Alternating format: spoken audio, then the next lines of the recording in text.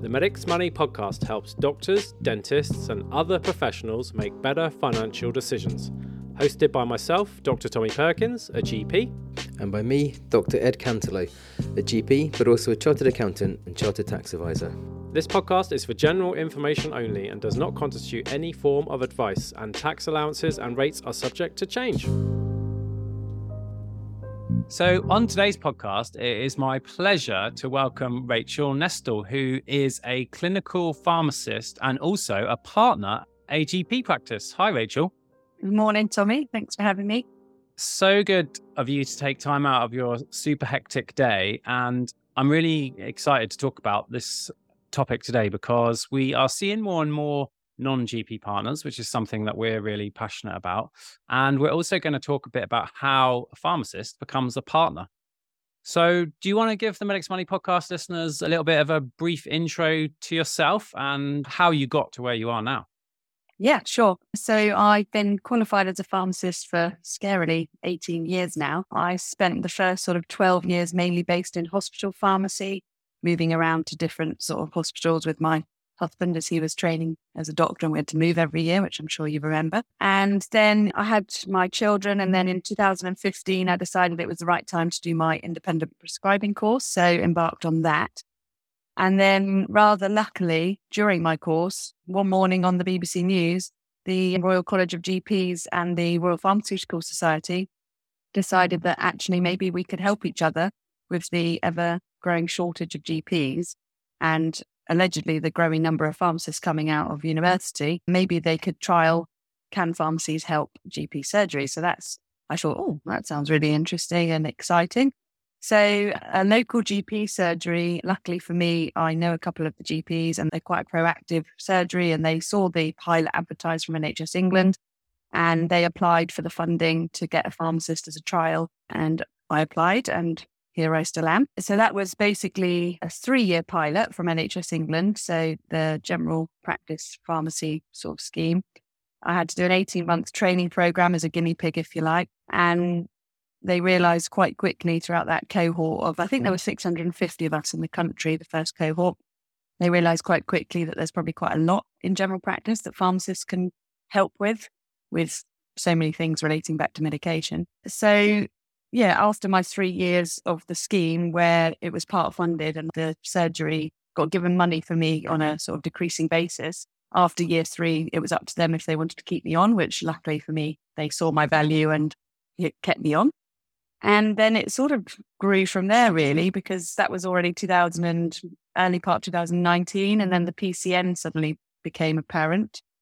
And with me being one of the few pharmacists in our 4 practices locally, they thought, well, I'd be best placed to supervise any new staff coming in through the Rs role. And yeah, the rest seems to be history. And here I am now with a team of 4 pharmacists and 3 technicians, and yeah, busy. Awesome. And so now you're a partner at the practice, which is still really quite unusual for pharmacists, in my experience, to be partners. So how has your experience of partnership been?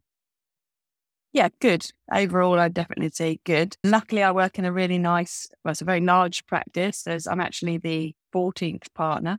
So it's a big practice. They're very forward thinking, and it felt like quite a natural progression, if I'm honest. So when did I start? I started 2016 and I became a partner in 2021. And over the last sort of couple of years, there was lots of hints about, oh, when you become a partner, or, oh, you should be a partner. And so it sort of just progressed from there, really. And I think I seem to get my fingers in quite a lot of pies in the surgery. So as well as doing the obvious pharmacy role, I do quite a lot of other things in the practice, sort of quite logical process management. I think as pharmacists, we're relatively good at bringing that skill set to the practice. So helping with our recall management, trying to streamline stock control in the treatment room, improving the way we document all of our long-term conditions, making standardized processes, SOPs, those sorts of things. So I'd been involved in a lot of other things in the practice apart from pharmacy. And I think the partners just saw a bit of value in that. And with the risk that there's less and less people wanting to be partners, I think they just saw the opportunity to grab me and ask if I'd jump on board, which I did. Yeah, so I think that was really good. Like, because I was going to ask, what kind of things do you bring different from a more conventional partner? And that was a really interesting list. So obviously the medication stuff goes without saying, but the process management and the logical sort of way of making an SOP. Can you tell us a bit more about that? Yeah. So I thrive, and I think actually most pharmacy professionals were quite known for being similar personality traits. I like an efficient process, and we've obviously got quite a strong eye for detail, attention to detail with the job that we do. So, seeing a system that's not really working and then taking it back to basics and thinking out a more logical, more efficient way to manage a process, and then, documenting that, training staff. So recently, I guess an example is our long-term condition management. It was driving me crazy that with QOF, we were missing out on so many sort of indicators. Even though we were doing the work, it just wasn't being documented properly. And when you looked at it and we did a little sort of poll, I think 4 of our staff in the treatment room were all recording things on a different template in a different way. And that just seemed really bonkers when they're all doing the same work and we're trying to get the same outcomes. So basically looked at the Ardens long-term condition template. I went through and thought, right, what do we actually need to know? What's the most logical order? And then created, an SOP. And then as we've had new staff, I've been involved in getting them quite early on. Right, this is what you do. This is how you open it. It's very, logical order, the same thing. And it means that they're clear what they're doing and that we get all of our QOF indicators, which is good. I love it. And not an Ardens advert, but those long-term template conditions are, really, really useful. So we also use them extensively. And you're right. You need to standardize these processes so that, you don't miss anything. And also that you can scale up effectively if needed. Practices are getting bigger. So you may need to scale your systems and processes. And if you're going to grow, you need to have those systems and processes really tight. So you're on our GP partnership course. I mean, I should normally read out some kind of advert for it, but the October cohort is now sold out. So if you want to come next, but it's not going to be great because everyone's going to be like, I want to come, but it's sold out. But if you want to come next year, just go to medicsmoney.co.uk/GP course and you can get on the waiting list. But yesterday's session, we had a really good discussion about our staff, because this is how our staff discussions go for me. Like, how's your R staff going? Amazing. It's the best thing I've ever done. The pharmacist's doing this. The physio's doing this. The mental health staff are amazing. Okay. And for me, that's been my experience. But the other side is, it's terrible. We're not gaining anything. They're creating work for us. We never see them. And there's no middle ground. Okay. And that is really common thing that we hear, and indeed what played out on the course yesterday. And the point that I made was that if you look at it from the point of view of our staff, they're rotating through many different practices, all of who work differently. They don't feel very sort of attached. And you put it so well that they have no sense of belonging. And I think you've got a really nice, innovative solution. So how can people who are not getting the most out of their R staff do that? Because I really liked your input there. Yeah. So obviously I supervised, like I said earlier, I've got 4 pharmacists and 3 pharmacy technicians. And I noticed quite early on that each of them were finding it really difficult to integrate across 4 different practices, find their feet. And what was happening when I had the first member of staff, she would split her time, a few hours in each surgery, spread across the different days. So she was never in the same place for more than a few hours at a time, but at least the surgeries felt like they got their hours worth of the money, if you like. And then when we got the second pharmacist, I sort of stopped and thought to myself, well, actually, maybe we should try to just focus on each of them having 2 of the 4 practices each. So it makes it a bit easier for them to get to know people. And then COVID hit and it actually got really tough because they all had to just sit in one place and not ever move around. But that got me thinking, and I thought back how I would feel. And I think all of us like to have a sense of belonging. We like to feel like we have a home and somewhere to base ourselves. And it just came about that I had some space here in my surgery that was becoming empty from district nurses moving out of our practice, sadly. But I just saw the opportunity that wouldn't it be really nice if we could create a hub for the pharmacy PCN team, that they had a home, they had a base, they had somewhere they could come to that was a safe place to chat through difficult things, that we can have supervision with myself, because obviously this is my practice. They can bounce ideas off each other. And the idea really progressed. And the really nice thing for us actually was that our clinical directors saw so much value in our pharmacy team that the money we earned in the IIF scheme in the first couple of rounds, they reinvested to pay for us to build our hub and knock down a wall and make the hub a usable space, get new computers, a couple of plants, nice picture, make a nice space. And that was really nice because they also then felt valued by their directors. And so that's what I've done. So they do all still go out to the different practices, but on one day a week on a Wednesday, they're all in the same hub because that's the day where I'm here the whole day. We use it as an opportunity for staff training and just generally catching up and going through things. I love that. Obviously, very forward thinking. And I think you're right. Like everyone needs a sense of belonging, and to have that sort of community feeling and that even just that physical space, it must be amazing. So if people are listening and thinking, right, I'm going to do what you just suggested there, what other tips do you have for people to get the most out of their R's roles? Because there was so much wisdom that was shared yesterday on the course. Oh, well, I think communication, that's the obvious one. Communicate with your R staff. Make sure they've got someone in each practice they know that they can go to themselves. Like, have they got a supervisor or a mentor? I was the obvious person for our staff because I obviously am a pharmacist. So that lends itself quite well. And I realise not everyone will have a pharmacist that can supervise them. But just having a named person that they know they can go to, I know that they all really value that. And making sure they feel part of the practice, introduce them. When I do my induction, I make sure that all of them go around for a week or two, sitting in all the different departments in my practice, at least, just so they understand the roles of a GP surgery staff, like what they all do and how they might interact with each other. The other thing is that, as well as in my hub that they all sit together, I actually have my own practice prescribing coordinators. And that lends itself really well to each other because my coordinators feel really happy that they've got pharmacists on hand that they can ask advice to. And, vice versa, they sometimes learn tips, the pharmacists, from the prescribing coordinators, things that are out of stock, they can hear on the phone. There's constant communication about the same thing. So I think communication is the biggest thing that people need to remember. And just trying to integrate them in any way they can, really.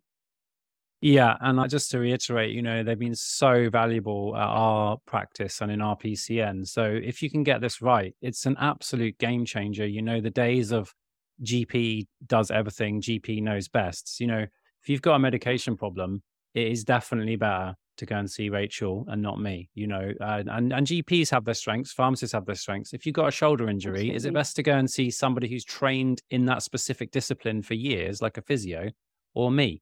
It's not me. So, and building out that sort of GP multidisciplinary team has been a real game changer for our practice, but there are challenges with it as well.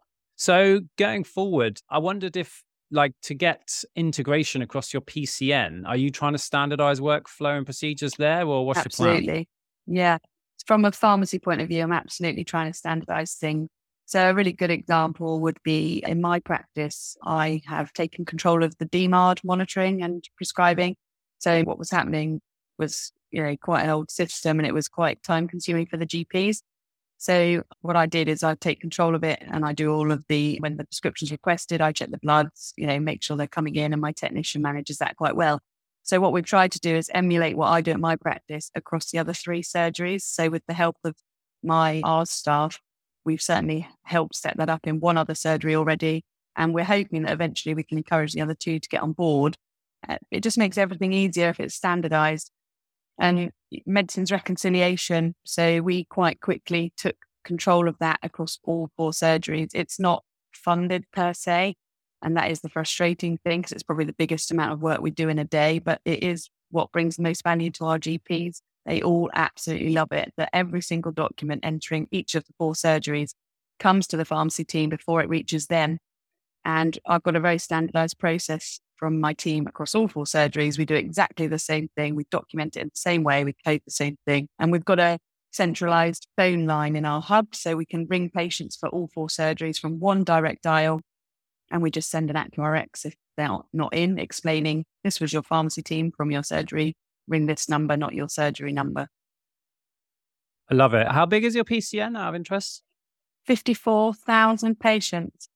Wow, you're doing that with, not a massive PCN. That's really impressive. But I think, we talked a bit about this earlier, but essentially, scaling up, rolling out good processes is really, really important. And this is something that I've really learned, not just from being a GP, because, the PCN is effectively working at scale, working together, but also at Medix Money. There's a really good book called The E-Myth Revisited by Michael Gerber, I think it is. And it's basically about how to scale an organization. And when Medix Money started getting bigger, the book is basically that you need to get good SOPs, everything needs to be protocolized. And it's about a cake shop, basically. Yeah. And one cake shop gets sort of protocols really good, their mixtures of their cakes are really precisely written down. The other one, the recipes are just in the guy's head. And that's not the way to scale. So I really like that book. And yeah, it sounds really boring management speak, like write an SOP. But actually right now, that is what our extra staff at Medix Money are doing. They're writing SOPs so that our podcast always goes out in a protocolized way. The SOP didn't really cover building work going on in the background, but hopefully the noise is not too... You can't have it all. I might need to add that to the SOP. What's next for you, Rachel? Because, there's a lot of... Being a GP primary care right now, it's definitely hard. There's a lot of negativity around, but there's also... I come across just amazing areas of positivity where things are working. So where are you on the hope or despair scale in GP and justify your decision? I think I'm probably slightly more in the hope. I would say probably less than I might have been a couple of years ago, but I'd like to think I'm about 75% hopeful. I think the hardest challenge, if I'm honest right now, is motivating the workforce. It's been, as we all know, really difficult couple of years. People are a little bit on their knees. The press obviously don't help. The change in government doesn't help. Patients, in my experience, I don't know about you, they're pretty angry right now at life. And it's very easy for GP receptions to get the brunt of that when they ring up. So I think as a partner, it's about trying to improve our communication in our practice, making everyone feel valued, making them realize that we're all here for the same reason. Sometimes it may not always feel like that, but we are ultimately all here for the same game, to do the best by our patient. On the flip side, trying to manage that alongside being a business that's successful and actually gaining enough income to keep moving forward and keep progressing like we try to. So the budget gets a bit trickier each year. Obviously, I've only been a partner a couple of years, but I could tell by the faces on my partners this year that the accounts and the budget was not particularly the best reading they'd come across over the last 5 years. So that is challenging, and trying to just find new and innovative ways to bring income into the practice whilst trying to be a good provider of care to the patient. Yeah, definitely. It is challenging out there right now, but in the main, the NHS is still doing an amazing job. And you're right. It does feel like we're under attack from certain sections of the right-wing media. And I think that definitely contributes to patients feeling angry. And we need to sort of counter that narrative, in my opinion, because, they're being fed propaganda from the right-wing press. Fine. Let's just show them the actual things. So we've done a few things at our practice to try to counter that narrative. So we set up a Facebook page, and that was as a result of Dr. Gandalf. I'm not into social media, but the Facebook page has been amazing. It's a direct channel of communication where we can say, this month we gave out, 10,000 appointments. So we had 150 DNAs and, certain percentage were booked within this time. And then they're like, wow, that sort of sounds okay. And then they read, so counter the narrative, take back control of communication. We're starting an email newsletter. Our PPG is, it's good. So that's useful. But I think, there's a lot of negativity in the media and on social media. But then when I'm in the real world, most patients are really nice, really grateful. Most of them were able to help in a reasonable time frame. And I still, despite everything that's going on, I still love being a GP. I still think it's the best job in the world. I get paid to help people and make them better. And I still feel, despite the system, and maybe not because of the system, that, we are doing a good job. So it's good to hear that you're similarly positive. Am I going to put you in a positive camp? Yeah, I would say, I think I am positive. And I think, I hope that we've come through worse. I'm sure we can come through a bit of negativity and hopefully persuade the public otherwise. Absolutely. And you mentioned that there might be a change of government soon. It's looking ever more likely. So Yeah, who knows? obviously we're politically neutral, but we can dream. Yes. Brilliant, Rachel. I know you got loads to do and you're at work right now, and you've got to catch up on the replay from yesterday's course session, which was on the accounts. It was, yeah. Yeah. Was that useful? I found it really useful. Definitely. You broke it down in a really nice way that made it a bit, understandable, and yeah, definitely useful. Awesome. Are you coming to London? I'm coming to London. Awesome. I'm just writing an email about that. So, that's exciting. So I'll see you in London where we're having a little gathering. So that'll be amazing. Brilliant. Thanks so much for your time. Have a good rest of your day and see you soon. Yeah, see you soon. Take care.